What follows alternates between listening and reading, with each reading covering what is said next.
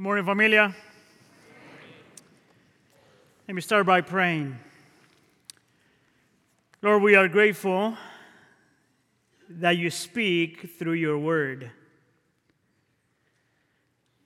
Lord, we are grateful that we don't need to guess what you like and what you don't like, what you called us to be. We are grateful, Lord, that by the power of the Spirit, Lord, we have your word that makes it clear what it means to be a follower of Jesus. And I pray, Lord, that as we open up Scripture this morning, by the power, the ministry, and the person of the Spirit, we may be able to understand, our affections may be transformed, and our will may be affected, so we live according to what you have called us to live. And we pray for all this in the name of Jesus, and the church says, all right, good morning again. My name is Hannibal Rodriguez. For those of you who don't know me, I'm one of the pastors here at church. I want to welcome all of you here, whether you're worshiping with us in person or you're worshiping with us online. We are so glad that you are here with us. Today, we get to finish our 12-week series called Gospel Culture, in which we have been going through a list of different biblical traits that explains three things. Number one, what's a biblical church? Number two, it gives us a blueprint of the things that are necessary for us to believe and practice in order for us to experience spiritual renewal. And number three, it gives us the tools necessary in order for us to remain faithful and fruitful in the midst of a changing society. Now, the video that we just saw was just amazing because we can see what the Lord is doing and what the Lord can do and what the Lord will do. The question we're going to ask, though, is what happened before all of that in order for that to happen? And I think that the answer is super simple. Part of the reason why we got to witness and see what the Lord is doing is because someone responded to the Lord's calling to become a disciple. And number two, that disciple or those disciples decided to make more disciples. That's the reason why we got to see the things that we got to see today. Therefore, today we're going to talk about biblical trait number 12, the commitment to make disciples. Now, why would I say that this is this is part of the biblical definition of what it means to be a church?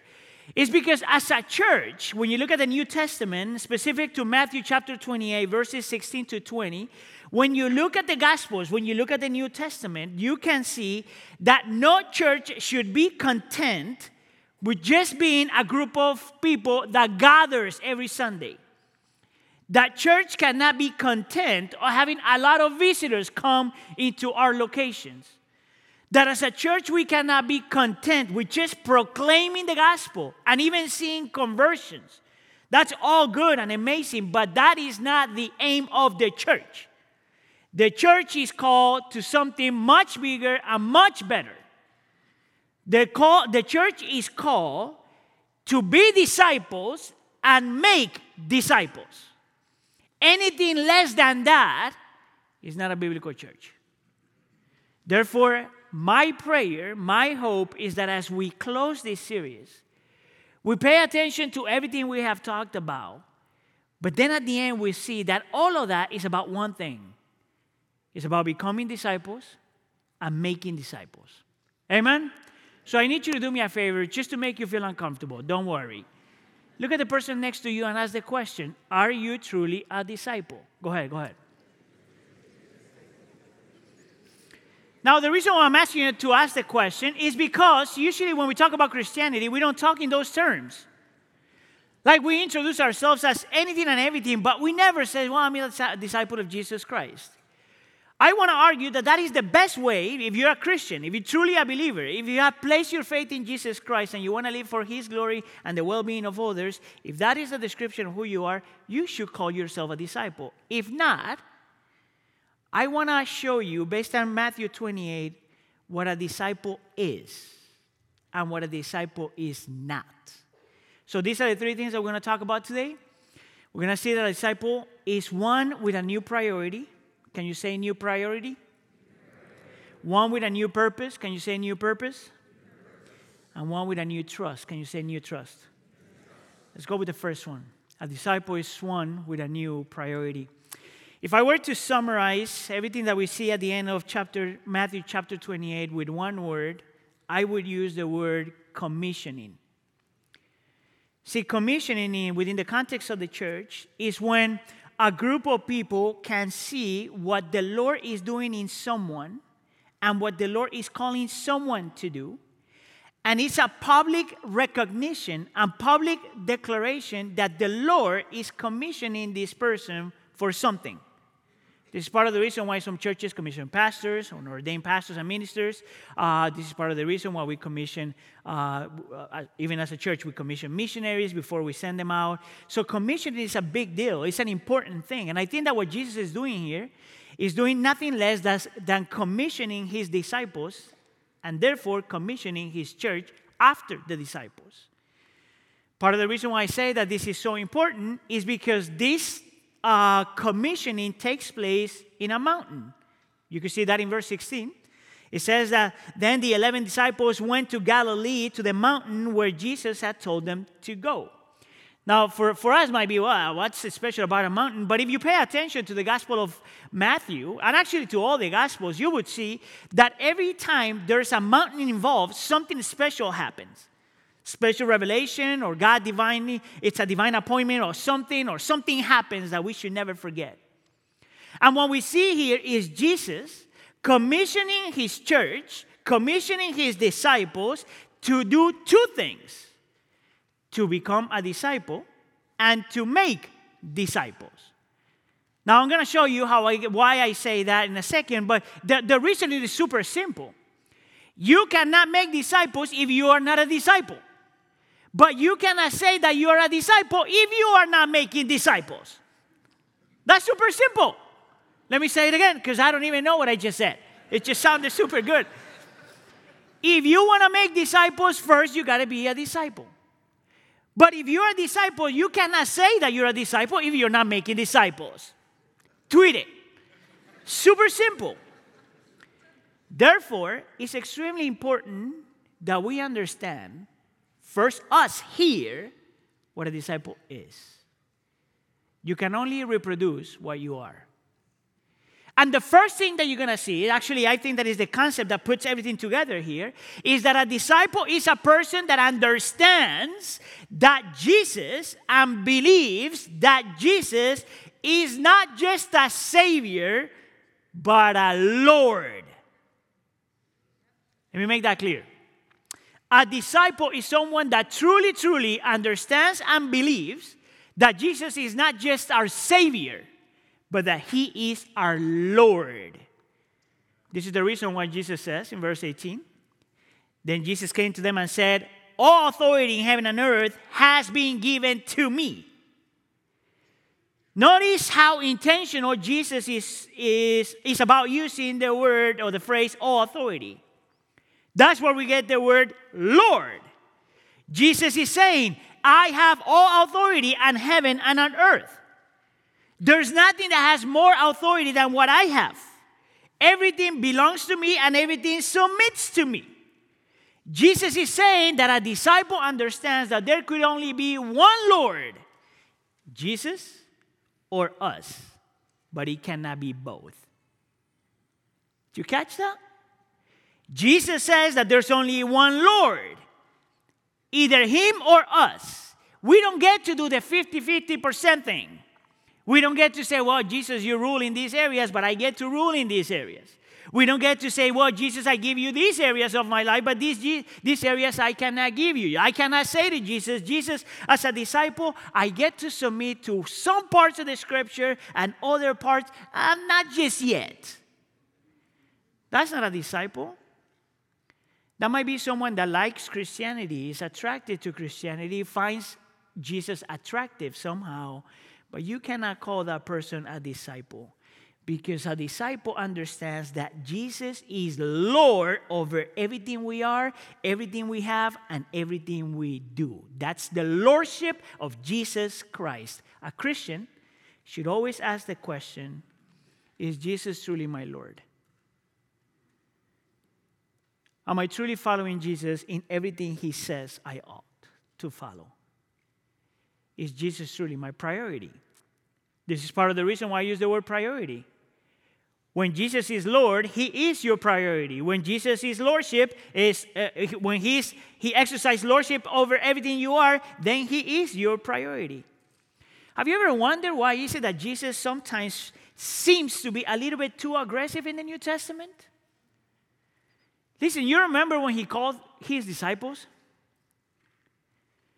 I want you, next time you read that, pay attention how He called His disciples. He did not promise beautiful, amazing things. This is His call to His disciples. Drop everything, follow me. And modern people will be like, I'm sorry, what? And Jesus says it, drop everything and follow me. I am the ultimate authority about everything you are, everything you have, and everything you do. A disciple is nothing less than that. We don't get to have a half-committed relationship with Jesus. We don't get to have a half-surrendering life to Jesus. We don't get to have a fragmented Jesus, church.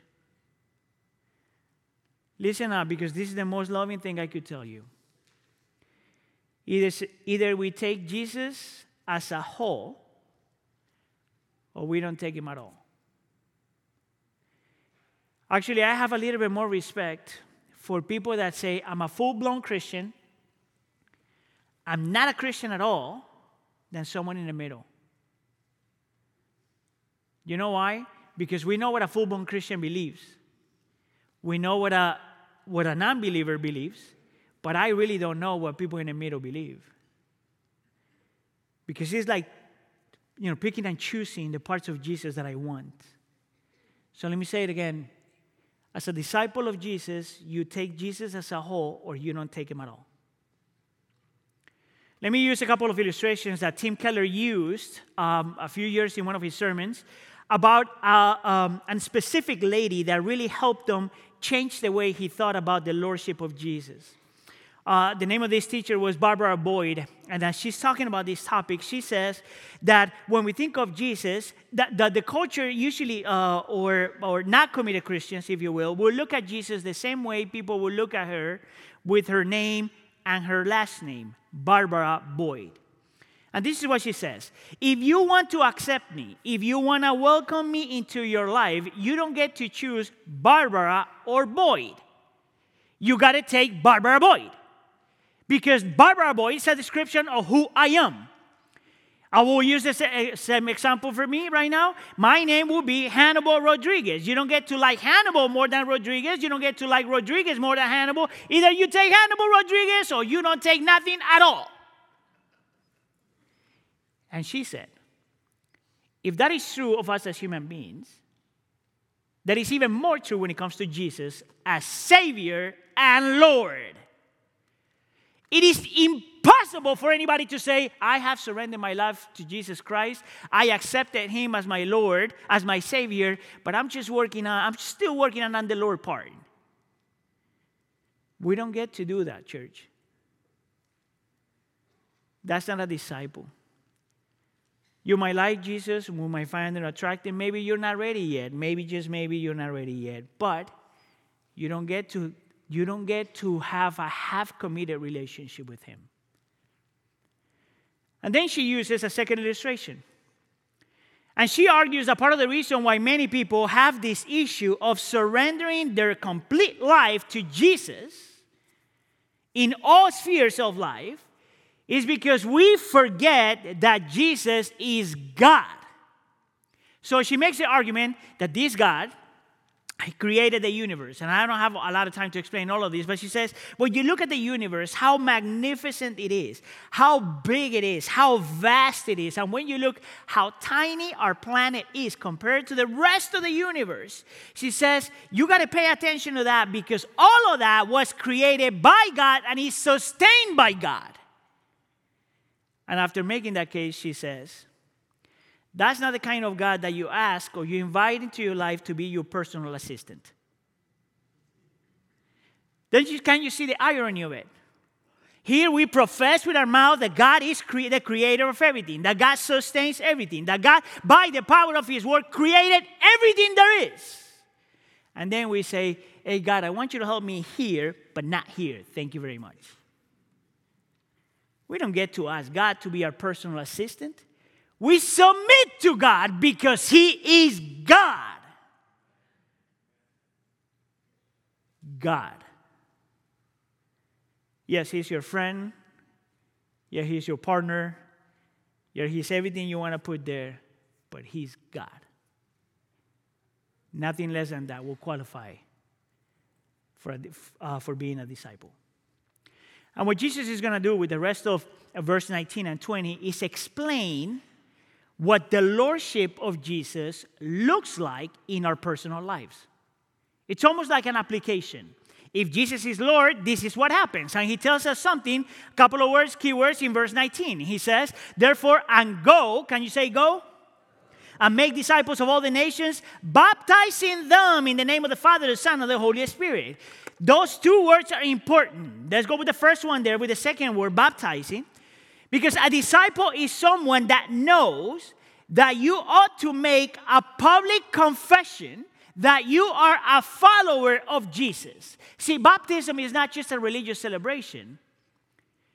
Baptism is a public identification, public declaration, public confession that we are followers of Jesus, that we died and resurrected with Jesus, that he is my Savior and my Lord. There's no reason why Christians should be ashamed of being called Christians. That's one of my struggles with modern day Christians, just so you know. We're always trying to find a way so we are not offensive. Yeah, you know what? I believe in Jesus, but I'm a different kind of Christian. No, you're a Christian, bro. No. Yeah, I believe in Jesus, but not like those people because I'm a different kind of guy. You know what's the irony of it? Secular people do not respect half-hearted people. Secular people do not trust people that are not clear about what they believe. You know who invented this thing about that we should be careful? Christians. So listen, the best thing that you could be, this is what I learned, the best thing that you could do when you're a Christian is to say, I'm a Christian. And when people say, why do you do the things you do? Why do you go to Africa? Why do you do these things? Well, because I'm a Christian. Why do I go to church? People ask me, because I'm a Christian. Why do I read the Bible? Because I'm a Christian. Why do I believe in community? Because I'm a Christian. Why do I pray? Because I'm a Christian. Why do you put my faith in Jesus? Because there's no way to be a Christian without it. So a few years ago, Heidi and I, my wife and I, we experienced something like this. So visiting a family member that is not a Christian just yet. But we started talking about giving and money. And you know that money is always an issue inside the church and outside the church. So I don't know how, but my wife started sharing how is it that we as Christians have always sustained the church financially because we believe in the concept of tithing, right? You don't have to believe in that, but you might not be a Christian. So that is so wrong. That is so wrong. So we're talking to our family member about this, and then he says, wait, yeah, you guys give like some money like that, right? Like change. And Heidi says, no, we give 10% of what we make. Actually, it doesn't matter. But we give 10%. I was going to brag a little bit, but I'm not, because I'm a Christian. He said, 10%? You should have seen his reaction. And this is someone that we love and love us. And he says, 10%? That's a lot of money. So my wife went for about 20 minutes explaining the biblical principles and why we give. This is what I learned. It didn't matter. Because he believed something completely different. And this is why I find hard with some of the Christians trying to be nice and find, going around the block, saying, not using offensive words, and instead of being blunt about what we believe. You know why? Because if they're not going to like you, they're not going to like you after the explanation anyway. We live in a culture that is blunt about their beliefs. You and I ought to be blunt about what we believe. Amen. The difference, though, is that we do it with respect, gentleness, and love. If you can do those three, don't say anything, please. See, a disciple is someone that is not ashamed of identifying with Jesus. Did you know that Jesus was not ashamed of identifying with you? That's why he went to the cross. Second thing that we see in this text is that a disciple understands the concept of going. You guys remember another person in the Bible in which God called to go or to leave? Doesn't that remind you of Abraham? He has his little house. He lives in West Chicago or Carroll Stream or Glen Ellen and Wheaton. And he had everything set. And the Lord called them to go and leave, and to leave anything that was familiar and safe. Now listen, that word go can easily be applied to people being called by God to go to a different part of the world. That applies there. But the word of calling from the Lord is to be willing to sacrifice and surrendering anything for His glory and His purposes. A disciple understands that God called His people to live for Him, to be willing to sacrifice whatever we need to sacrifice, to be willing even to sacrifice personal fulfillment for the glory of His name and the well-being of others. There is no such a thing, a disciple that is not willing to sacrifice anything. A disciple knows the cost, counts the cost, and surrenders to it. Why? Because Jesus is Lord. And His glory is much more important than your own personal happiness. This is the crazy thing, that the more we live for Him, the more fulfilled you feel. What is the chief end of man, says one of the confessions? To know God and enjoy Him forever. And to know Him is to be willing to surrender everything for Him.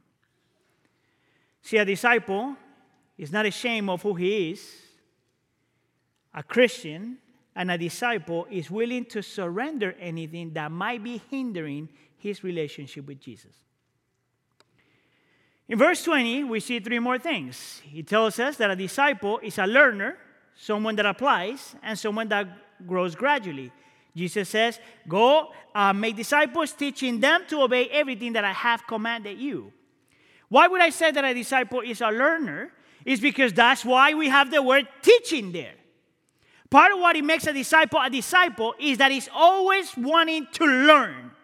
Learn about the character of God, the nature of God, the likes and the dislikes of God, the laws of God, the principles of God, the heart of God, the desires of God, and the plans of God. There is no such a thing as a disciple that doesn't have this eager desire to know his God more. Because the more you know Him, the more you love Him, and the more you love Him, the more you surrender to Him. It is simply impossible for a Christian to call themselves a disciple and not want to know the Bible, doctrine, and theology. Did you know that our Christianity, some people called it in the first century the bookish religion?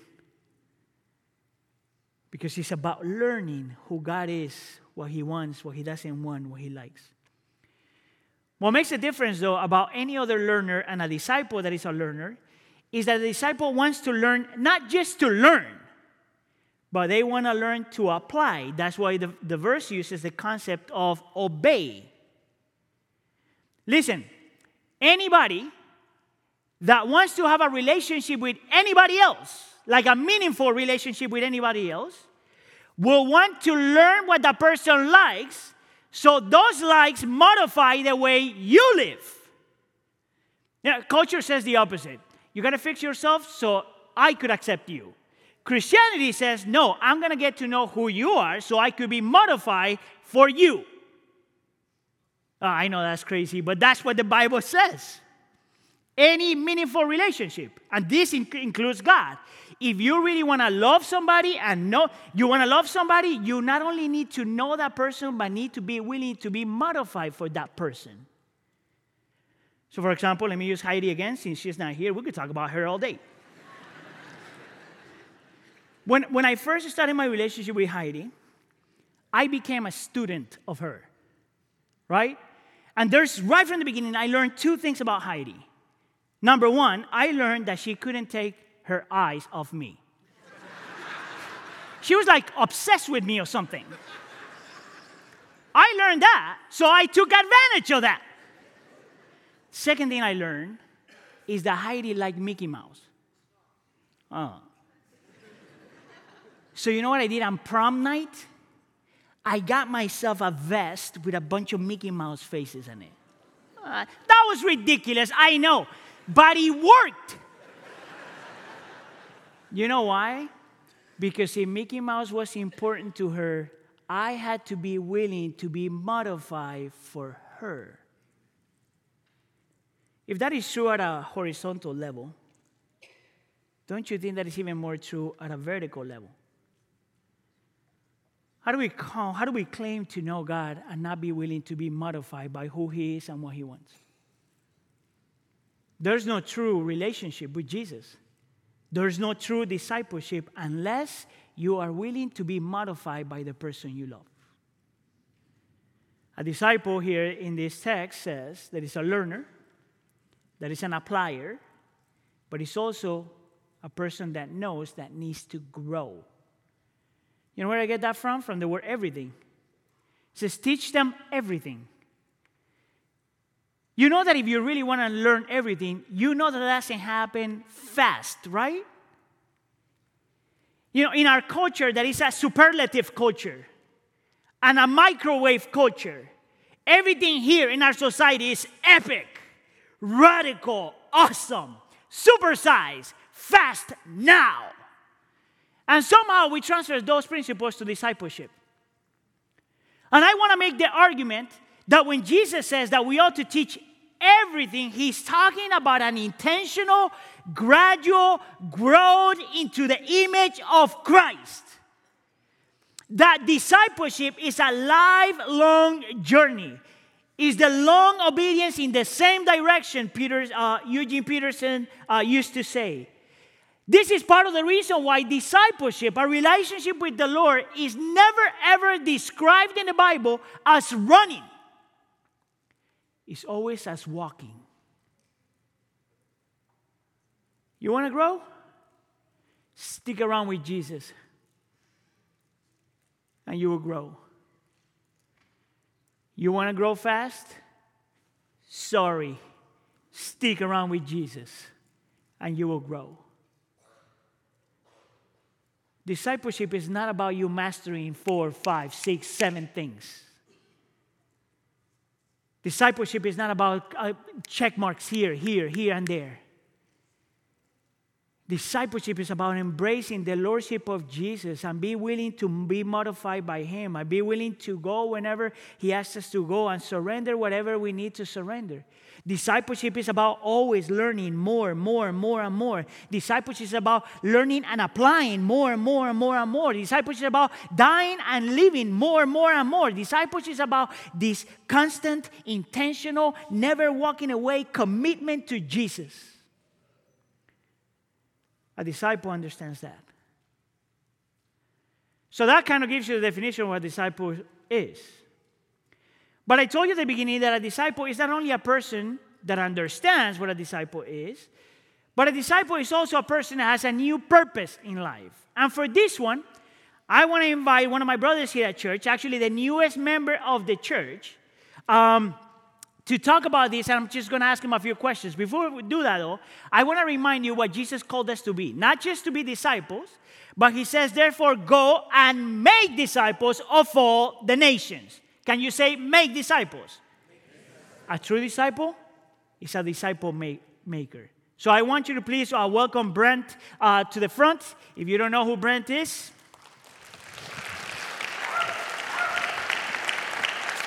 All right, Brent is in the church. He plays the role as executive pastor of ministry. And basically, he's in charge of overseeing all of our ministries and different leaders and pastors and ministers that oversee the different ministries from children all the way to whenever the Lord takes them home, right? All right, so let's talk about purpose. All right, so here's a question for you. Can you give us a definition of what's a disciple-making person, if you will? Yeah, well, first of what's disciple making? I'm sorry, I changed the question. Notes don't mean anything to me. So, what is disciple making? So, disciple making is the whole process of what God is doing in the transformation of our lives. From beginning with the winning of the lost as He draws our hearts to Him through the gospel message, to growing as a believer as we begin to know more about Him, to being trained and equipped as a worker, that's serving Him and understanding what it means to be a disciple, and then also the sending out of the mature disciple, reproducible disciple maker. And so it expands the entirety of our lives. And so we're always involved in disciple making. So if that is true, then how do we become that more and more? How do we become disciple makers? I think the key with it is as a disciple maker, we are intentionally entering into relationships to reproduce disciples. I mean, we have so many opportunities and relationships in our lives, both inside the church and outside the church. And a lot of times I think we miss those opportunities because they're not intentional with the opportunities and the conversations we have. And to be a disciple maker means we're intentionally entering into them to point people towards the truth and to follow Christ and to become ultimately reproducing disciples themselves. So what we don't want as a church is for this to become kind of a program, right? Mm-hmm. So what is the relationship between disciple making and the culture of the church? Well, I think you said it well as we talked about. This is the 12th of our gospel culture series, but disciple making is gospel culture. You can't have one without the other. You can't be a disciple without the gospel, and you can't fulfill the mission of the gospel without being a disciple maker. So they're integrated in all that we do. All right, so one of the things that I've been saying as I introduce some of the sermons is that this gospel culture would also help us become or remain faithful and fruitful. Mm-hmm. Would you say that disciple making is one of the evidences of being faithful and fruitful? I think disciple making is one of the key evidences. We see many evidences of spiritual maturity, but specifically when it comes to disciple making, I believe Peter says it in 1 Peter the best, that we do all of this so we would not become ineffective or unfruitful. I think so many times we've bought into the idea that we can be an effective disciple without discipling others or being involved in a discipleship relationship. And that's not what Christ says. That's not what He calls the disciples to. And so I think a key evidence of seeing fruitfulness and faithfulness in our lives is, are we engaged in disciple-making relationships? So let me throw you a different one there. So if a disciple is also a disciple maker, would you agree that then to be a disciple and a disciple maker will have to embrace both the Great Commandment and the Great Commission? Would you say? Well, it all speaks from the gospel there. The Great Commandment is to love God and to love one another. If we love God and have a desire with a relationship with Him, and we love others, we want them to know that. And so we want to engage them in the gospel message. And that's where Matthew 28 and the Great Commandment comes, that we are to be going, making disciples, that gospel proclaiming, that gospel baptizing, and that gospel reproducing. Amen. Everybody, we give him a round of applause. Thanks, Brent.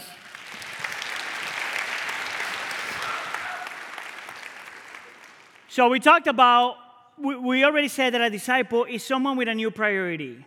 The new priority is to submit everything to the lordship of Jesus. We just talked about that a disciple is someone with a new purpose. And the new purpose is not only to be a disciple, but to make more disciples. And number 3, just to finish it up, a disciple is always someone with a new trust. This is what I want you to see. The way the text is structured is extremely interesting. Because in verse 18, the Lord says something, and then he gives a description of a disciple is, and then at the bottom, he gives something else. And what I want to show you is that what happens in verse 18 and in verse 20 is both the motivation and the empowerment for any of us, not only to become disciples, but to want to make other disciples. Let me show it to you. In verse 18, he says this. Then Jesus says to them, all authority in heaven and on earth has been given to me. Pay attention to that. That's what he says at the beginning. Then in verse 19 gives a description of what a disciple is. And then in verse 20 he says, surely I am with you always to the very end of age. And these two things are the two things that you need in order for you to remain faithful and fruitful. These are the two things that will actually make of you a disciple that is making other disciples.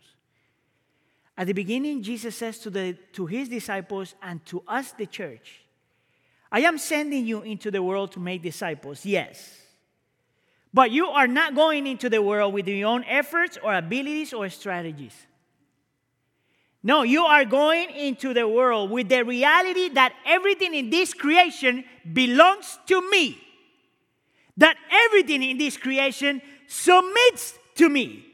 That I have all authority on heaven and on earth. You know why is that so important? Because there's nothing for us to be afraid of. There's no reason why Christians should be afraid of any culture changes. There's no reason why we should run like crazy when things get ugly out there. There's no reason why we should be afraid of anything or anybody. Because as we go into the world to make disciples, we are going under the umbrella of the authority of Jesus. That Jesus is king even though people can't see it. That everything eventually will submit to him. You know what Jesus is saying here? He's quoting Daniel chapter 7. In which the prophecy that Daniel said in Daniel chapter 7 was precisely that. That one day, everybody, every people, nation, and language, one day will have to recognize that Jesus is Lord. That one day, everyone in the world is going to have to kneel before Jesus, either as a savior or as a judge.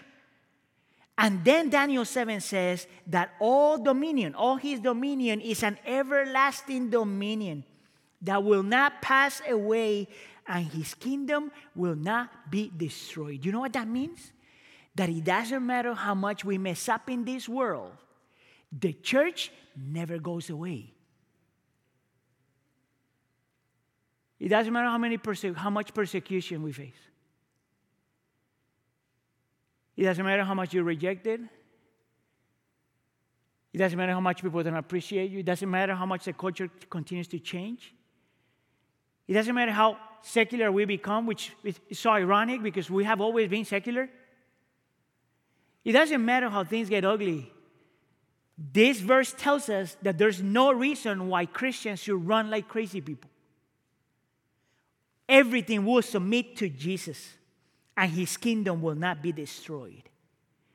And the second thing he says is that as he sends us into the world, we're not going alone. He's going with us. It's not about you. It's about him working in you and him being with you. This is the crazy thing for me is when I think of Christianity, going like crazy, like if we were losers in this world, we forget that even in the midst of pain, even when we're in a den of lions, Jesus is there. It doesn't matter how many lions come around. It doesn't matter how hot the fire is. It doesn't matter how many people die or don't die. At the end of the day, we are never alone. You are never alone when you are encouraged, and you are never alone when you are discouraged. You are never alone when you feel strong, and you're never alone when you feel weak. You're never alone when you feel that you want to laugh, and you're never alone when you feel that you need to cry. You are never alone when you are rejected, and you are never alone when you are welcome. You are never alone when you see the fruit of everything that you're doing and when you don't see the fruit of everything that you're doing. You are never alone even when you feel lonely, because Jesus is with you.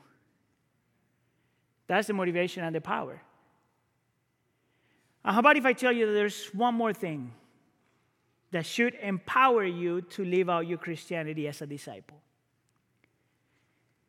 That the same Jesus that has all authority, the one that had the power to overcome demons, heal the sick, forgive sins, overpower nature, and conquer death, is the same Jesus that was willing to surrender his power to go to the cross.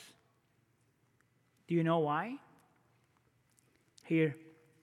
You know how I told you that the disciple has one priority? God, his lordship, his glory, his purposes. Jesus also had a priority. Actually, it was a double priority. His number one priority was the glory of the Father, to do everything for the glory of the Father. But there was a second priority. You know what the second priority was? You. Wasn't that the reason why he was willing to be modified when he went to the cross? Wasn't that the reason why he was made to, for him to be completely changed, to go to a cross? Isn't that the reason why Jesus came and suffered and wept and went to the cross and died like a criminal? Because in the middle of his heart was God the Father and you as his children, and you as his brothers, and you as his sisters. See, nobody has ever loved you that way. Actually, we cannot love anybody that way. Only Jesus can. And he did. You want to become a disciple? Look at what Jesus' priority was. You want to make disciples? You want to show other people what Jesus' priority was. The saving of a human soul. An eternal relationship with him. And this is part of the reason why we participate in communion, you know? So I'm going to ask you to grab your cup, and as you do that, I'm going to ask you to remove the first layer of it. And I want to remind you that communion is a celebration for Christians. This is for you if you have placed your faith in Jesus Christ. If you already believe that Jesus is the way, the truth, and the life, and there is no other way to the Father except through him, this celebration is for you. If not, I'm going to ask you to really consider what you have been hearing today, and I'm asking you to surrender your life to him. If you do that, this celebration is for you. If you're not willing just yet, I would recommend you wait. You really want to see Jesus as your Savior and your Lord. Now, before participating here, I'm going to ask you to examine your hearts. And I would just ask you to ask yourself one question. Am I really submitting my life to Jesus' Lordship? Let's take a few seconds and allow the Holy Spirit to help you understand or answer that question.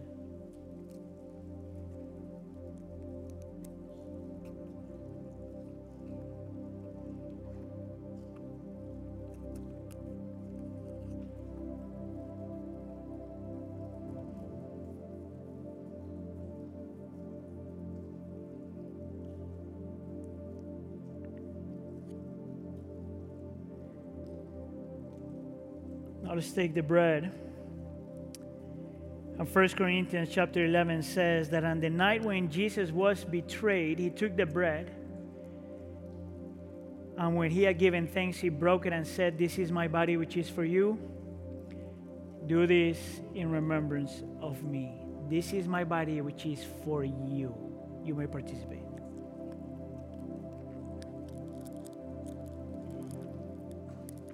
Now let's remove the second cover of the cup.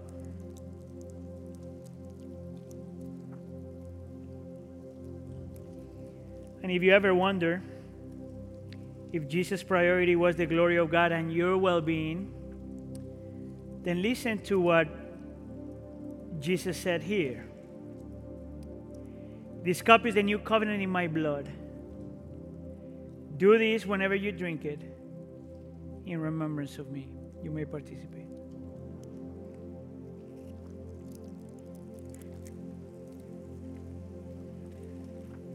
You may be wondering, why is it that as a church, took 12 weeks to talk about all these things? Why is it that we talked about the supremacy of the Scripture, the centrality of the gospel, the power of prayer, the pleasure of worship, the pursuit of the common good, the significance of leadership, the practice of the means of grace, the discipline of generosity, the urgency of evangelism, the priority of community, the beauty of diversity, and the commitment to go and make disciples? Why did we talk about that? Because as a church, not only we want to be a biblical church, but also we want to experience, if the Lord grants it, some sort of spiritual revival. I want to see a revival. I want to see a whole generation of people that live and die for Jesus. I want to be a disciple that lives and dies for Jesus. I want to do it for the glory of Jesus and your well-being. I want to do it for the glory of God and the well-being of my family. I want to do it because I want my life to count. You know why? Because Jesus bought me with his precious blood.